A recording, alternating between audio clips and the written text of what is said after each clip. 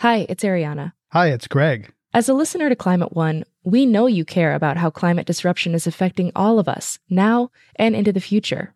I'm guessing you already do several things in the spirit of climate action. Here's another one: giving a donation to us to continue bringing you shows about the causes and solutions to the climate crisis. You can do that at climateone.org/donate. We offer all our podcasts and radio shows for free, but it takes time, effort, and resources to produce new episodes every week. When you give, you'll help us pay for the talented staff, equipment, and materials we need to make the show. And you'll join a group of other dedicated funders and community supporters who keep Climate One on the air. If you're inspired by the guests and conversations we curate, please consider making a gift today at climateone.org/donate. Thank you for your support, and thanks for listening. How will climate rank as a voting issue in November amid racial strife and a global pandemic? Climate One conversations feature oil companies and environmentalists, Republicans and Democrats, the exciting and the scary aspects of the climate challenge. Underwriting for this episode comes from our friends at the Errol Foundation. No matter how many people claim that climate matters to them in the election, a huge number of them don't actually vote. 10.1 million already registered to vote environmentalists stayed home for the 2016 presidential election. 10.1 million. Nathaniel Stinnett is founder and executive director of the Environmental Voter Project. He's a veteran campaign operative of races for the U.S. Senate, Congress, and other elected offices.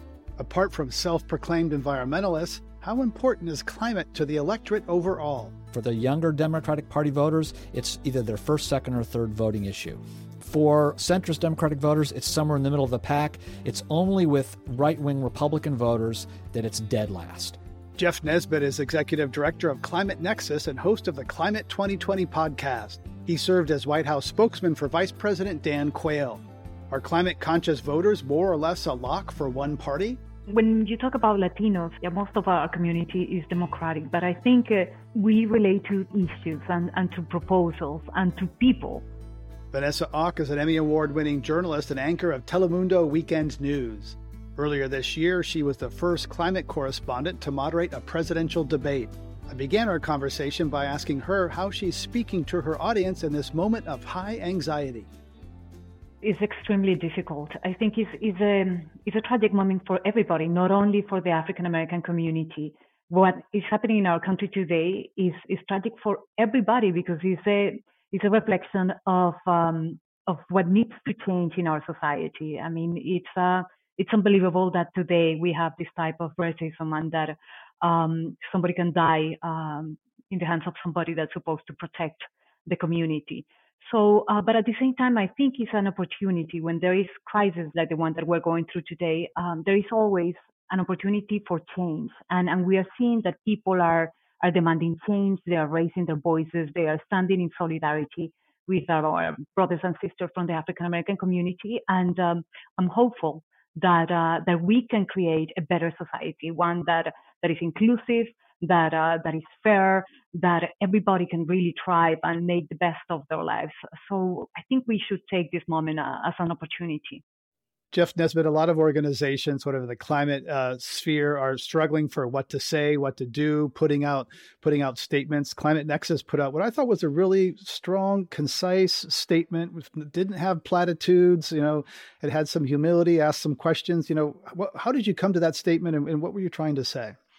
So we've actually, we do a newsletter every morning that's sort of the media roadmap for hundreds or thousands of journalists who want to cover the climate issue. And we were just as struck by the events as everybody else was. So we decided to dedicate the top of our newsletter to the ongoing coverage, whether it had anything to do with climate change or not. So we've actually created a brand new section called First and Foremost. So we have a very robust discussion about the events that are unfolding in real time in front of all of us before we get to the climate news. We felt that was the most appropriate way to address this. And Nathaniel, your thoughts about this moment. You follow elections, and the election seems far away. Your thoughts on this amazing, painful moment we're in. Well, It's obviously much bigger than politics. And I think that that's extraordinarily important for all of us to understand. I mean, the very premise of structural racism is that it bleeds into every crevice and corner of society. And this is bigger than tweets. It's bigger than police officers. It's bigger than politics.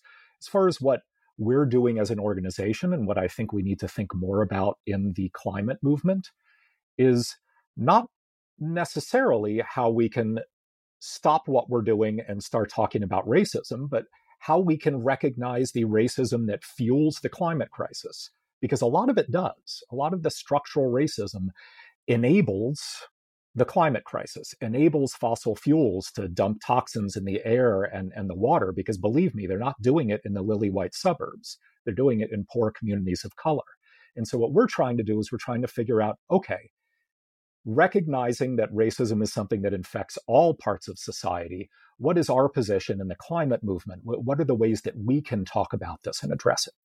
Yeah, I've been thinking recently about the ubiquity of these two things. There's, racism is everywhere, and embedded carbon and energy is everywhere. And so how do we tackle these two things that seem to be omnipresent and at the same time and connect them? They've been very different.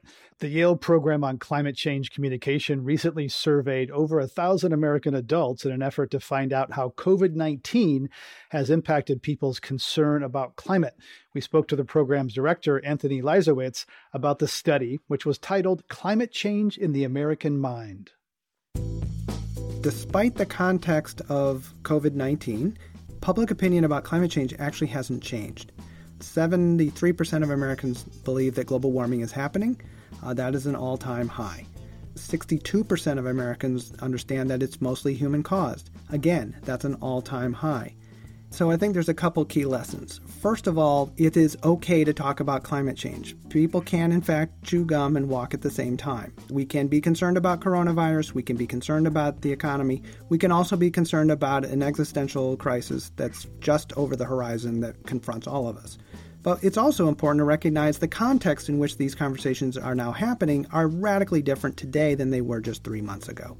One example is that COVID has really brought to the forefront of people's understanding and has reminded us all that science matters, that expertise matters, that literally listening to the experts can be the difference between life and death. In the same way, climate change is also about listening to the science, trusting the science.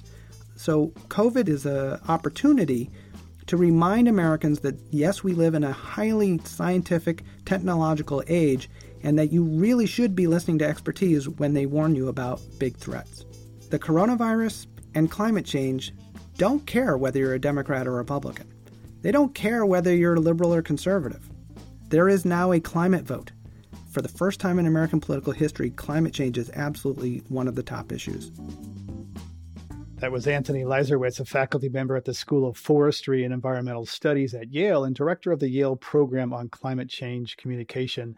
Jeff Nesbitt, your take on whether there is now actually a climate voter and whether people will actually vote on this such an issue. They might care about it, but will it really drive their vote in November? So I would say absolutely yes, there is a climate voter, and I trust that Nathaniel's organization is going to find even more of them because that's what they do. I wanted to double down on something that we just heard because my organization does polling with Tony's group at Yale and George Mason. So we've done some joint polling together. There's a really interesting thing that's emerged in the pandemic situation that's related to climate change, and that's this. There is residual trust in experts. It cuts across all party lines. They may not trust their governors. Those may break down along party lines. President Trump, Congress, you name it, except for when it comes to experts. There is a real trust in experts because they know that those experts are responsible for saving our lives. That carries over into the climate issue, that if we need to be prepared for a pandemic or something right now, well, climate change is just over the horizon. We should trust the experts there as well. That's something that's really hopeful to me. And I think people are finally starting to get it. Let's listen to the experts and let's trust what they're saying so that we can get to what to do about it. And that's the second point. There is a climate voter right now. Our polls have showed it. Lots of other polls have showed it. For the Democratic Party, it's the younger Democrats Democratic Party voters, it's either their first, second, or third voting issue, even now in the middle of this pandemic and what's going on in the streets. For centrist, what are called centrist Democratic voters, it's somewhere in the middle of the pack. It's only with right-wing Republican voters that it's dead last. And so it averages out. But so I would say absolutely yes. There is a climate voter right now, and I do think even in the middle of all this turmoil, you'll still see that show up in November. But Nathaniel Stinnett, a lot of your work is that environmentalists lie about their voting record. They may say they care about climate, but they lie to pollsters when about actually voting. Yeah, so it's interesting, and the way you frame it is accurate, but I think there might be a nicer way to think about it than, oh, these people are lying, although you're absolutely right. And that is that even people who don't vote want to be thought of as good voters. It's really interesting. We have a lot of very strong societal norms in America, just like any culture has strong societal norms. Most people want to be thought of as smart. Most people want to be thought of as nice or honest. One societal norm that our research has uncovered and other behavioral researchers have uncovered is that everybody or almost everybody wants to be thought of as a good voter, even people who don't vote. So for voter mobilization organizations like us at the Environmental Voter Project, this is actually an extraordinarily powerful tool. If we know that even non-voting environmentalists want to be thought of as good voters, well, then we can leverage that and to get them to vote more often. Because I hope, just as Jeff and Tony have mentioned, that the number of Americans who deeply care about climate is rising pretty significantly and pretty quickly. There is also this enormous population of non-voting environmentalists. And if we're able to actually get them out to the polls, that can have an enormous impact politically, but also on policymaking. So you're trying to change the electorate, not change elections. Where are these, Nathaniel Stinnett, where are these non-voting environmentalists? What states are they in? Yeah. Well, first, let's just talk about some numbers here. 10.1 million already registered to vote environmentalists stayed home for the 2016 presidential election. 10.1 million. And these people care so deeply about climate and the environment that it's their number one priority. So this is a huge number. Now, as far as how they are distributed, they are much more likely to be in the New South or the Southwest than they are to be in the Rust Belt. And part of that is for strong demographic reasons. When we talk about environmentalists, and in particular, people who care so deeply about climate and the environment that it's their number one priority, these people are far more likely to make less than $50,000 a year, be African American, Latinx, or Asian American. And as Jeff mentioned, they tend to be younger rather than older. And so that's why in these states that I mentioned, you have very large populations of these demographic groups that I just mentioned. Vanessa Auck, there were in 2016, about half of the 27 million eligible Hispanic voters did not vote. This time around, there's 32 million eligible Hispanic voters, the largest voting bloc, quite a significant thing. What do we know about whether they're actually going to turn out to vote? If 50% of them or more will vote this time? Yes, I mean, this is historic for us, for our Latino community. We're very excited about these numbers. Before I talk about it, I wanted to mention that, of course, with everything that is happening with the pandemic, with the situation with our economy, 40 million people that are unemployed, you might think, okay, climate is not going to be a big issue in this election, but I think it's the complete opposite. Because this pandemic has made us stop. I mean, everything stopped for the past 3 months. And these have given us time to reflect. And I think two things have come out of this that are very clear. The number one is that we have realized how fragile we are as a society. We never thought that something like this could happen to us, and it did.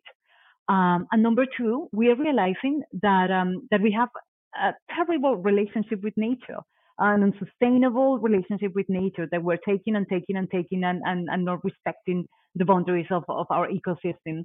So I think people are listening and are reflecting that we are doing something wrong and that we need to change.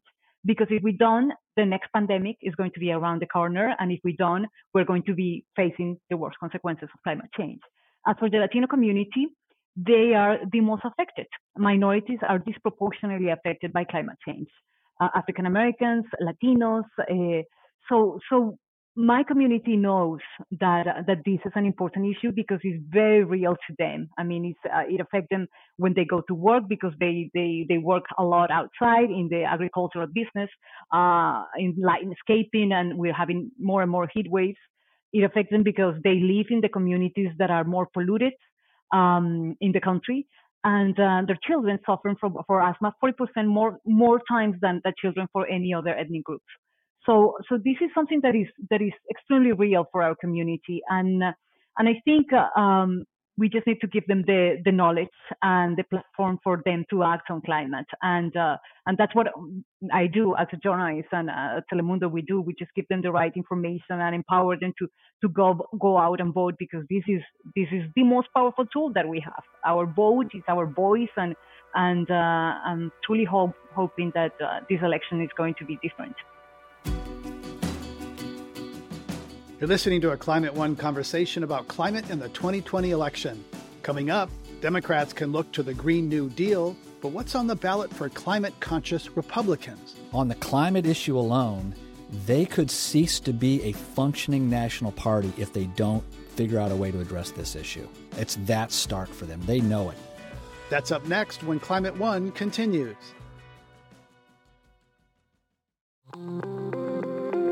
Hey everyone, I'm Dan Kortler, the host of TED Climate. Each episode, we unpack the problems and solutions of climate change. This season of the show, we're getting into some big ideas that make us optimistic about the future, like meat grown from cells and leather made from mushrooms. And the best part, we look at how building a greener future can be an upgrade instead of a sacrifice. Find and follow TED Climate wherever you're listening to this. These are wild and scary times. I want to tell you about a podcast that might help you navigate all the craziness. It's called No Place Like Home. This season, hosts Mary Ann and Anna Jane explore how spirituality helps us find courage and strength to fight climate change. They chat with a Buddhist climate scientist, an evangelical pastor from Puerto Rico, a witch, a Muslim activist, a rabbi, and more. No Place Like Home helps us deal with the climate crisis on an emotional, psychological, and spiritual level. Be sure to check it out wherever you get your podcasts. This is Climate One. I'm Greg Dalton, and we're talking about whether climate still matters in the upcoming elections. My guests are Vanessa Auck, anchor of Telemundo Weekend News, Jeff Nesbitt, executive director of Climate Nexus, and Nathaniel Stinnett, founder and executive director of the Environmental Voter Project. About 100 million Americans don't vote. There are a lot of theories about who these non-voters are and why they choose not to participate in elections. We asked one woman in Seattle, a graphic designer named Natasha Kennedy, to explain why she's never cast a ballot in her life. I'm 31 now, and so since I was 18, I chose not to vote. I know that it's really kind of a cop-out to say it, but I really do think that I can do more through affecting people's lives than just by a single vote. I see voting as really like writing your name next to somebody else's, and kind of once you sign up for one side, you really are agreeing with a lot of the things that they're saying and doing, and as a Christian, there's really no political side that represents what I think.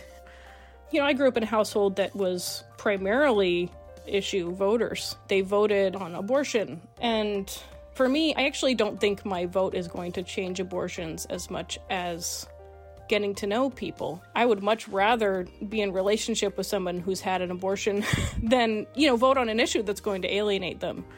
My husband has been a pastor and a scholar and teacher, and so we've often had places of influence or mentorship, and so I've had a lot of chances to speak into people's lives and enter into a lot of heated discussions.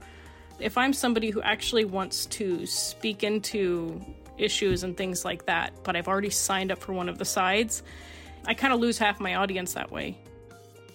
Especially if you have a person with compelling character, like say Obama, our first black president, and somebody who is like, a history maker. It's very hard not to want to get behind something, get behind change. Our generation, people are pretty much discouraged and disillusioned with our government and with our leaders. And we'll fight for somebody to get into office, and we'll see them get there and they'll let us down, or they will have made promises to get where they are and then forget them. We just get kind of discouraged and we think, why would I take part in a broken system? I don't even believe in the system anymore. That's why I think people aren't voting, is because there's no vote that you could write on paper that actually represents you. That was 31-year-old graphic designer Natasha Kennedy, who's yet to cast a vote and seems pretty confident she never will. And we should note, she's also told us she's a dual citizen and hasn't voted in the UK either. Nathaniel Stinnett, a lot of your work gets at not changing people's minds on issues, but persuading them to vote. So how would you approach someone like Natasha Kennedy? Well, it's interesting. She brings up sort of the two different frameworks through which people often view voting or really any behavior. And that is one sort of the transactional, and the other is the more expressive, having to do with your identity. She clearly poo-pooed the transactional value of voting, which, by the way, is fairly accurate. I mean, what's the likelihood of your one vote ever making a difference in anything? And she seemed to recognize that. But what came across far more strongly is this idea that by casting a vote, I think she said, by putting your name next to someone else's name, it seemed antithetical to who she is and who she wanted to be. It was tied much more into her identity and how she wanted to express herself. And interestingly enough, that ties into like the last 20 years of behavioral science. This is how behavioral psychologists and behavioral economists get people to change their behavior. You do not try to rationally convince them of the value of their one vote. Instead, what you do is you try to figure out, who is this person? Who do they want to be? And how can I make being a voter be an important part of that? So for someone like this, I think a lot of very powerful messaging would be to take advantage of how she sees herself and make very normative statements like, if you think it's important to be a member of society, you need to be a voter. Or people who are part of X religion, it's important to be part of society, things like that.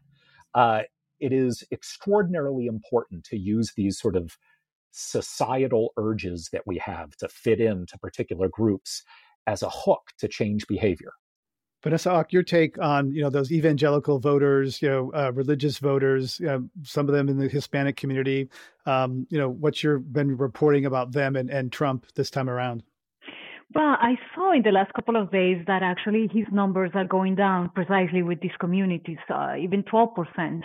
And I think he's realizing that, and he's doing different desperate moves to raise those numbers because he knows this is an important community for him.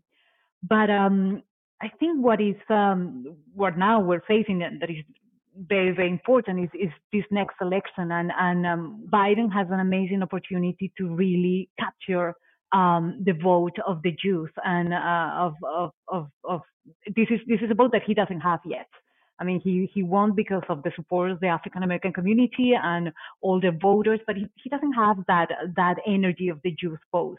And I think that if he really comes out with a good plan, with a really, really strong agenda for sustainability and to tackle the climate crisis, he has a possibility to really enchant this type of voters. It is proven that the Jews, I mean, one of their two priorities is climate when they go to the polls.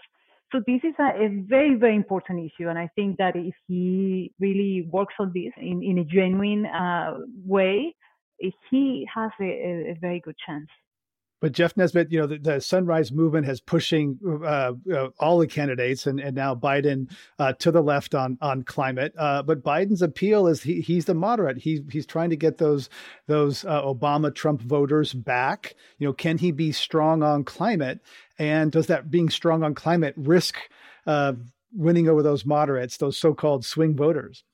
Well, what's interesting, a couple of things there. First, just the existing Biden climate plan is actually further left than any other Democratic candidate in history. So we should just acknowledge that. So while, yes, it's true he's been positioned as a moderate or a centrist candidate, his actual climate plan is quite progressive. But even more so, I mean, Varshini Prakash, who's the co-founder of the Sunshine Movement, is on that climate task force to Biden. She agreed to be on that task force.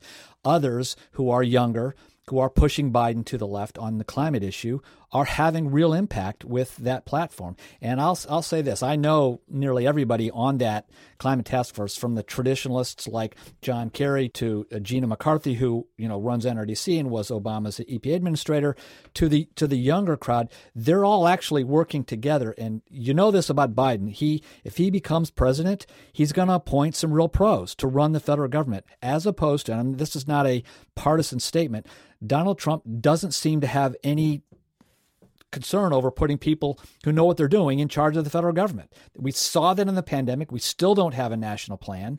We don't have any approach towards that. We don't have an actual plan for what's going on in the streets right now, other than to throw military and police out there to try to do whatever. So I'm getting on my, getting worked up there. I'm getting worked up here. But I've had several big jobs in the federal government, in Republican and Democratic administrations, at the Food and Drug Administration, at the National Science Foundation. The federal government is there to help us, protect us, serve us. And so I think on the climate issue, I at least am convinced that he will put, if he's elected, he'll put a lot of folks in charge of the climate issue who will try to get something real done. If you're just joining us, we're talking about climate and the election at Climate One. I'm Greg Dalton. My guests are Vanessa Auck from Telemundo, Jeff Nesbitt from Climate Nexus, and Nathaniel Stinnett from the Environmental Voter Project. Nathaniel Stinnett, people on the left focus a lot on policy papers, positions, et cetera. But is this a policy election, or is this an election about tribes and identity and something different than policy positions on whatever they are? I don't think any general election is ever really a policy election. I mean, general elections are really different animals from primaries, where policy nuance is supreme over anything else. I would be shocked if anything, not just climate, but any policy argument becomes the core of what this general election is about. That being said, the climate vote can still be extraordinarily important, because even though climate change or health insurance or the economy or no issue might be central to this general election, there are still tens of millions of climate voters out there who are looking for a permission structure to say, it's all right for people who deeply care about this issue to vote for Joe Biden or vote for Donald Trump. That doesn't mean that 95% of the words coming out of a candidate's mouth need to be about climate change. It means creating this permission structure for them. These are activists or even non-activists who have built part of their personalities around this extraordinarily important issue.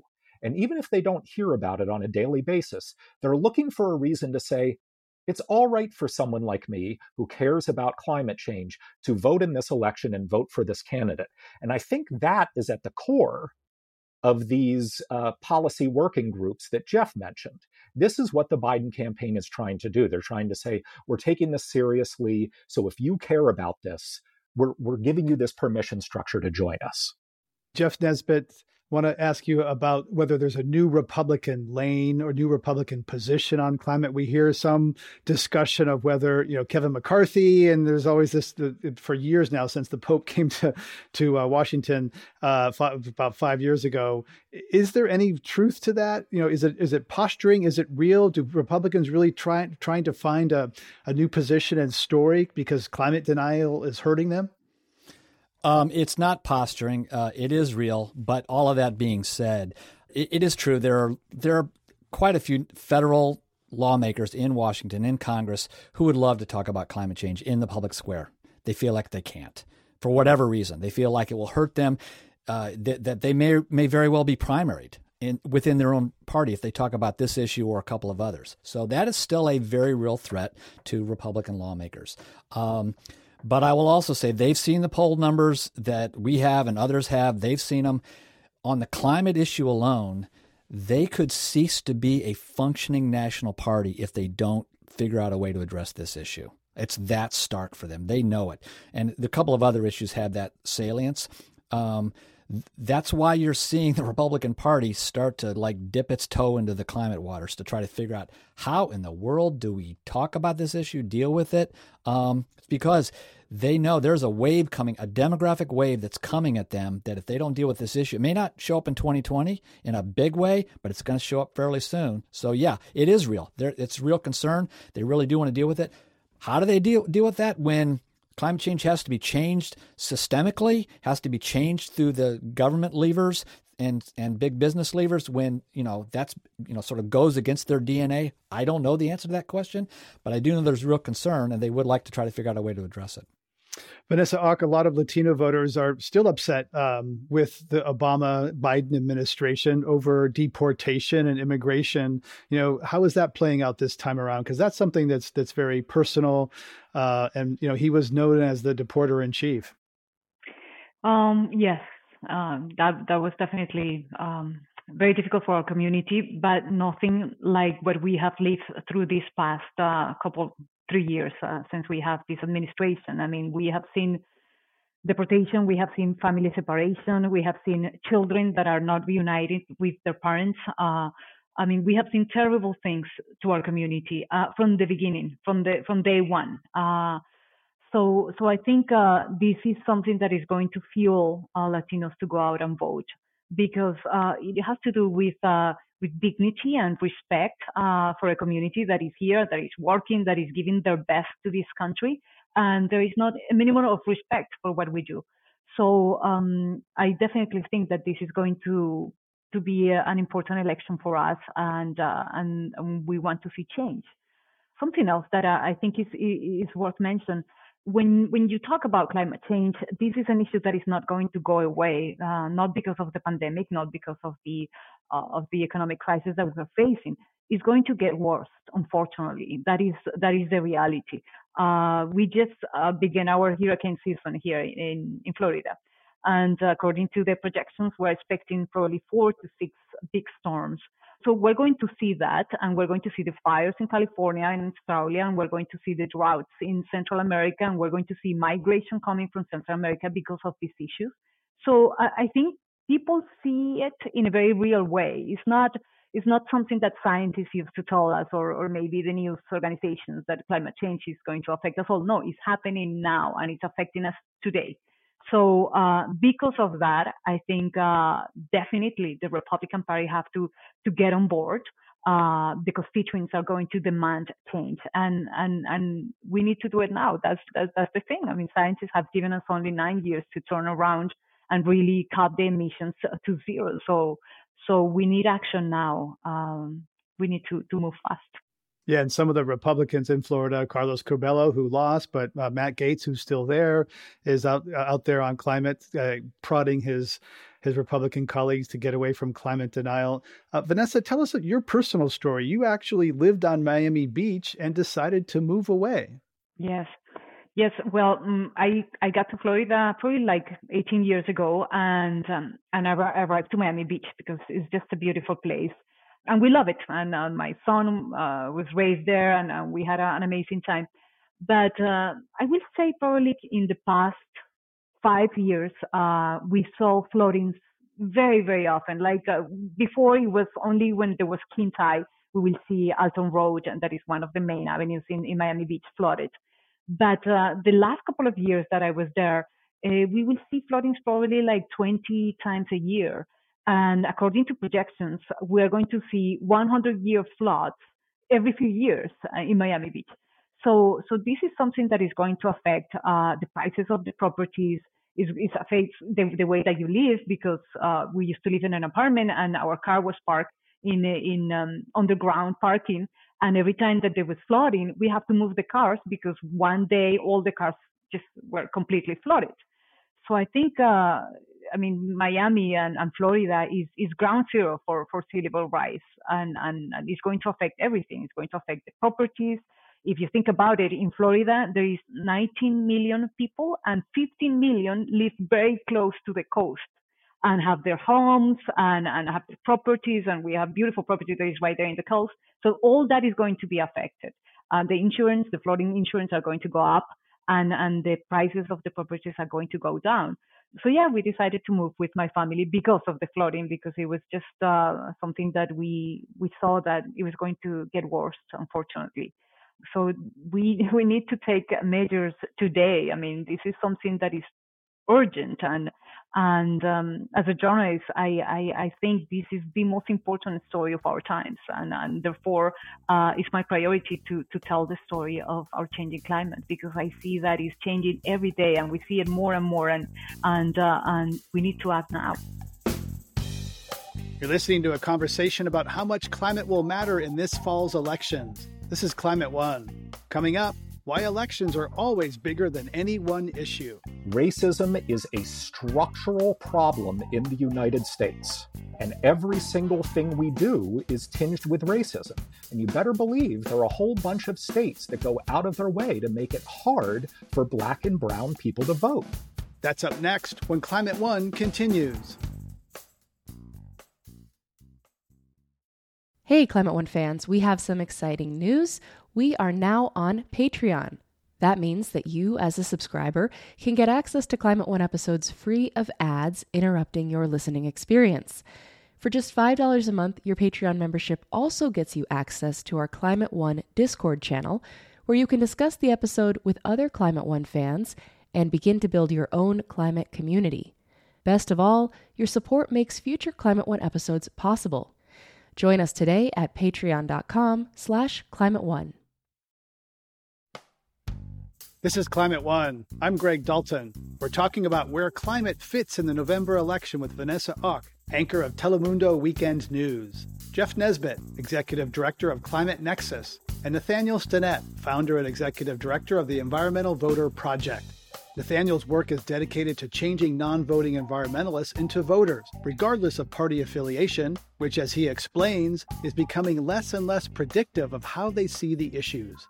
Certainly in modern American history, but even before our generation, we have often viewed American politics along one axis, and that is an ideological axis. You're either liberal or conservative or somewhere in between.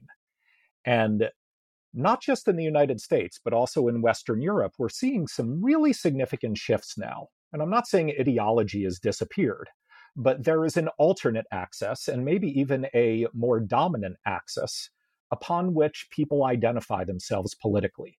And that has much more to do with what tribe they are a part of.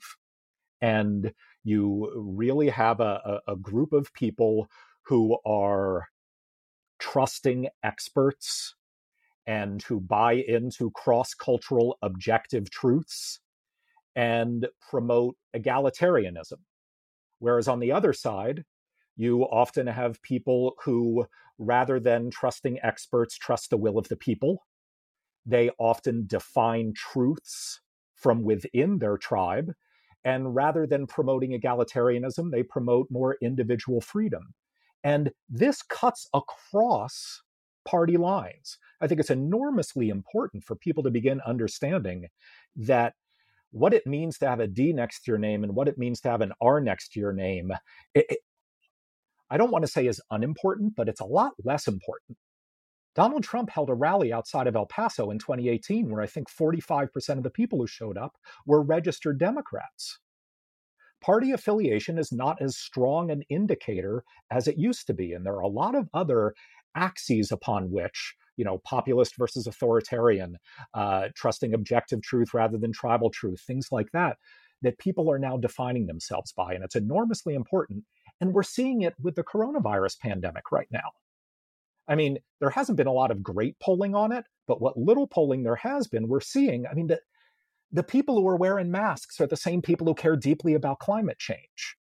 And there's now this sort of basic lens through which a whole bunch of issues are being viewed.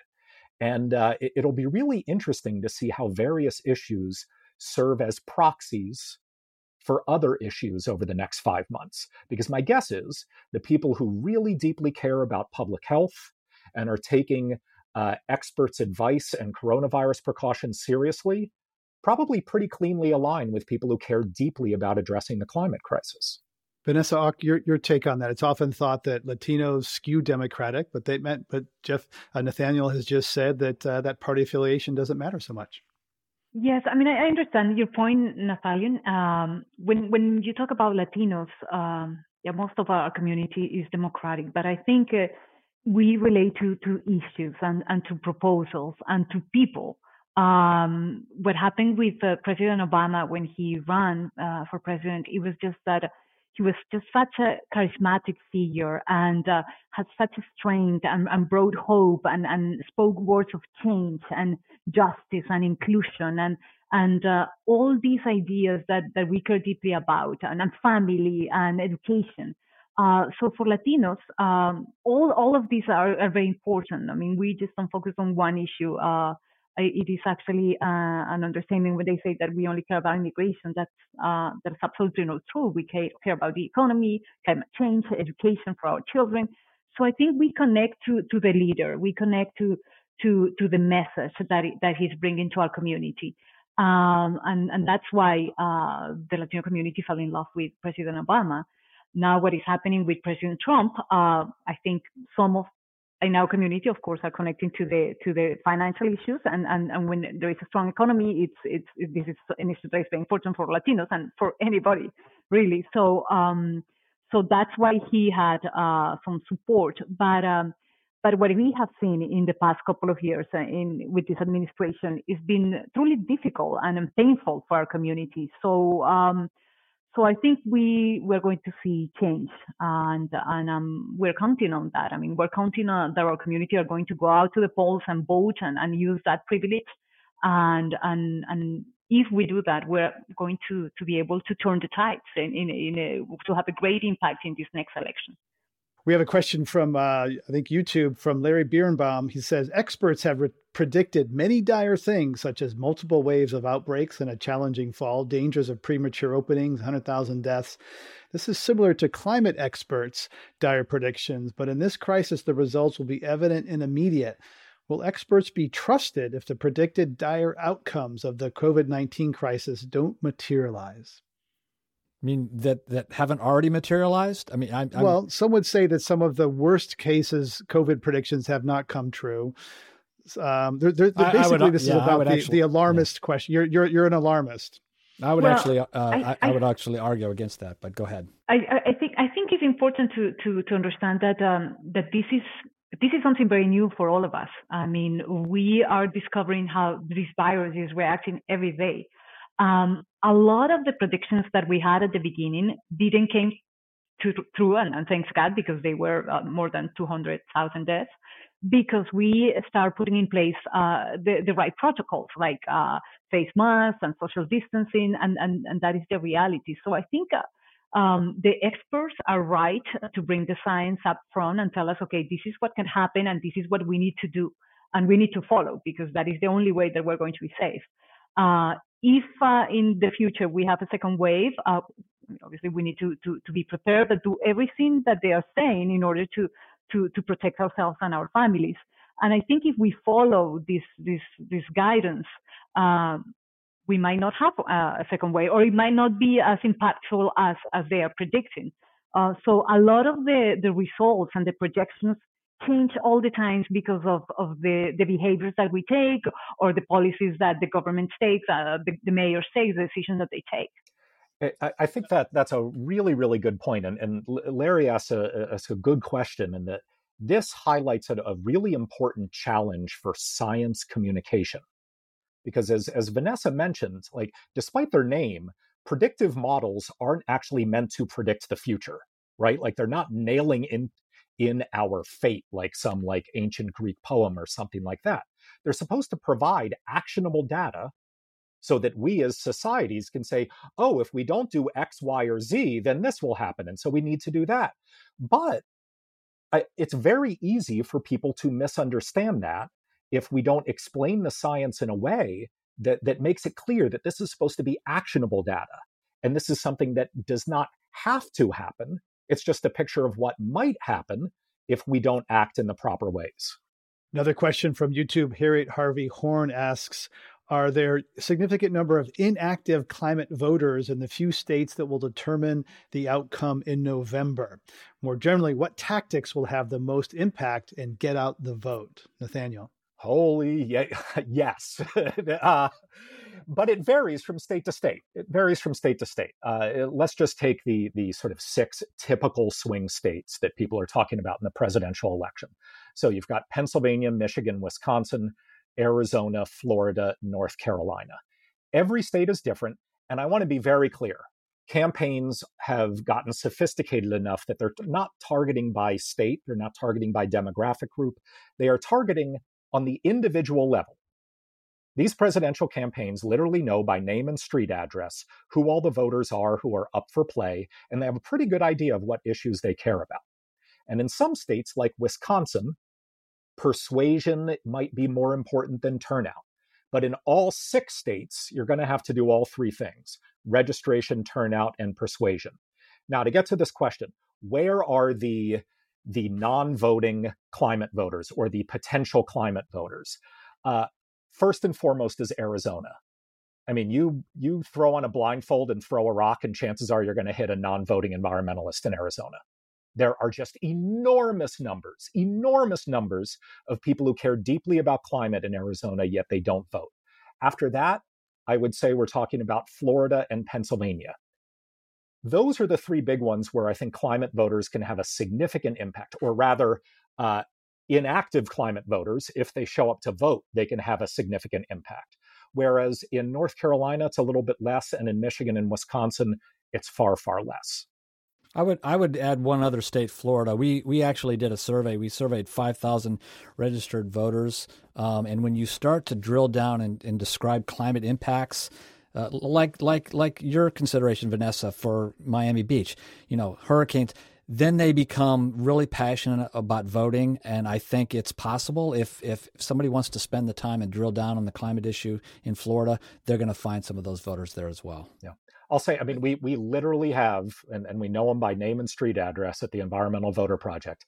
There's 660,000 already registered to vote people who list climate as their number 1 priority, who did not vote in the 2016 presidential election. 660,000. And like every election is decided by 30,000 votes in Florida. And there are 660,000 non-voting environmentalists sitting there. It's a huge opportunity for the climate movement. Vanessa, you cover the lead the environmental investigation unit at Telemundo. Oftentimes people in broadcast journalism will say that environmental shows, climate topics have poor ratings. Is that your experience? Because there's been some famous people at MSNBC and elsewhere who've said climate is a ratings killer. That is not the case, actually. That is not the case at all. I have been covering environmental issues for, I would say, 15 years in Telemundo Network. And we do very well whenever we do a story about environment. Therefore, we have created an environmental research unit that is specifically focused on environmental issues. But I think it has to do with 2 reasons. The number one is that before we used to think that climate change was a distant phenomenon that was not going to affect us. But people are seeing that is something very real that is happening today, that is happening every day in every community. So they are paying attention and they know that this is happening. And number 2, journalists have found better ways to tell the story. And that is my job. That is a challenge because the climate change story is a scientific story on one side because it's about how our planet is changing. So we need to make it really simple for people to understand why this is happening and what we can do to make it better and to change the tides. And on the other hand, it's a human story. So I go out of my way to look for those stories, to look for the people that are affected, the people that are making a difference, the people that are creating sustainable platforms for our society to change and thrive, and make it interesting and make it with great camera production and tell compelling stories that people can connect and relate. And we have had an amazing response. I mean, for the Latinos, climate change and the environment is something that is very important. We have a special relationship with the environment. It's on our DNA. We have this connection with the earth. So it's just to make them remember, okay, this is your actions and the way that we live and the way that we consume energy and the way that we do everything is having a huge impact on our planet. Now, here's the way. Here's what you can do. You can vote. You can live in a sustainable way. You can be vegetarian. You can do so much. So that's what I do every day. Try to bring those stories home to my community to make sure that they have the knowledge, the tools, and the information to live sustainable lives. Jeff Nesbitt, you work a lot with the media. Who's doing a good job covering both climate and the election, or just climate in general? Because it seems that a lot, there's niche media, but obviously COVID and now, the street protests have eclipsed so much of the journalism, mainstream coverage. They have. Actually, you have one of them on your show right now. Vanessa, I was literally talking to Mark Hertzgard, who helps run the Covering Climate Now program, and he was singing your praises, Vanessa, about your reporting at Telemundo. So you actually have one on the show today. The New York Times has a full climate desk now. They have a dozen reporters, 2 editors. They're all in on the climate issue. The Washington Post likewise has a huge number of reporters covering this issue. I know Chris Mooney, for instance, quite well. I worked with him at the National Science Foundation. Chris was the driving force behind the coverage of that won the Washington Post the Pulitzer Prize for their climate coverage. So they have some great reporters there at the Washington Post. The Guardian, of course, is doing a phenomenal job on this issue. I'll tell you where I'd like to see some more coverage, though. My friends at NBC News, CBS News, ABC News, get on this issue. Get on it now before it's too late, because they need to figure out a way to tell the story the way, Vanessa, you're telling the story. It is a human story. It's a people story. It's a community story. They need to figure out how to tell this story better than they've told it in the past. So that would be my answer.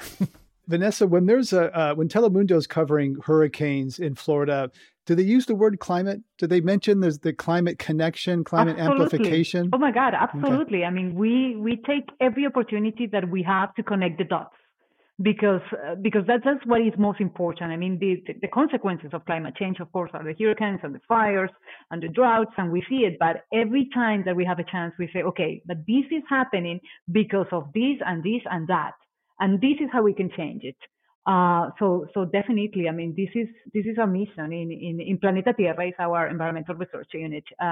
It is to really educate and empower our community and inspire them to act on climate, to make them understand that they can be agents of change, because climate change can be something that is scary, that makes us fearful, that makes us freeze. But at the same time, if you provide people with the right tools and information, you can empower them and let them know that they can make a difference.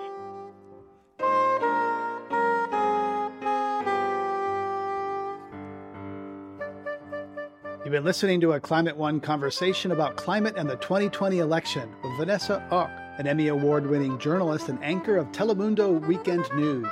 Jeff Nesbitt, Executive Director of Climate Nexus and host of the Climate 2020 podcast, and Nathaniel Stinnett, Founder and Executive Director of the Environmental Voter Project.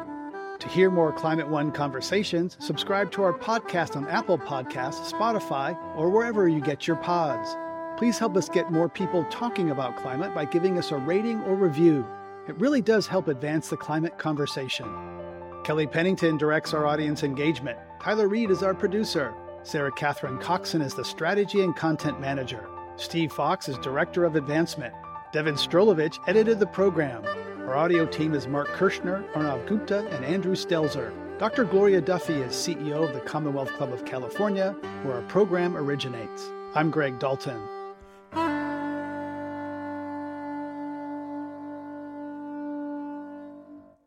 Hey, Climate One fans. We've all gotten used to a subscription model for paying for the things we really value. Here at Climate One, it's no different. We produce this show every week for free, and now we're offering you an opportunity to get our show free of ads. For just $5 per month, you can join us on Patreon and get access to our episodes free of ads and get access to our exclusive Climate One Discord channel. That allows you to discuss the episode with other Climate One fans and begin to build your own climate community. Best of all, your support makes future Climate One episodes possible.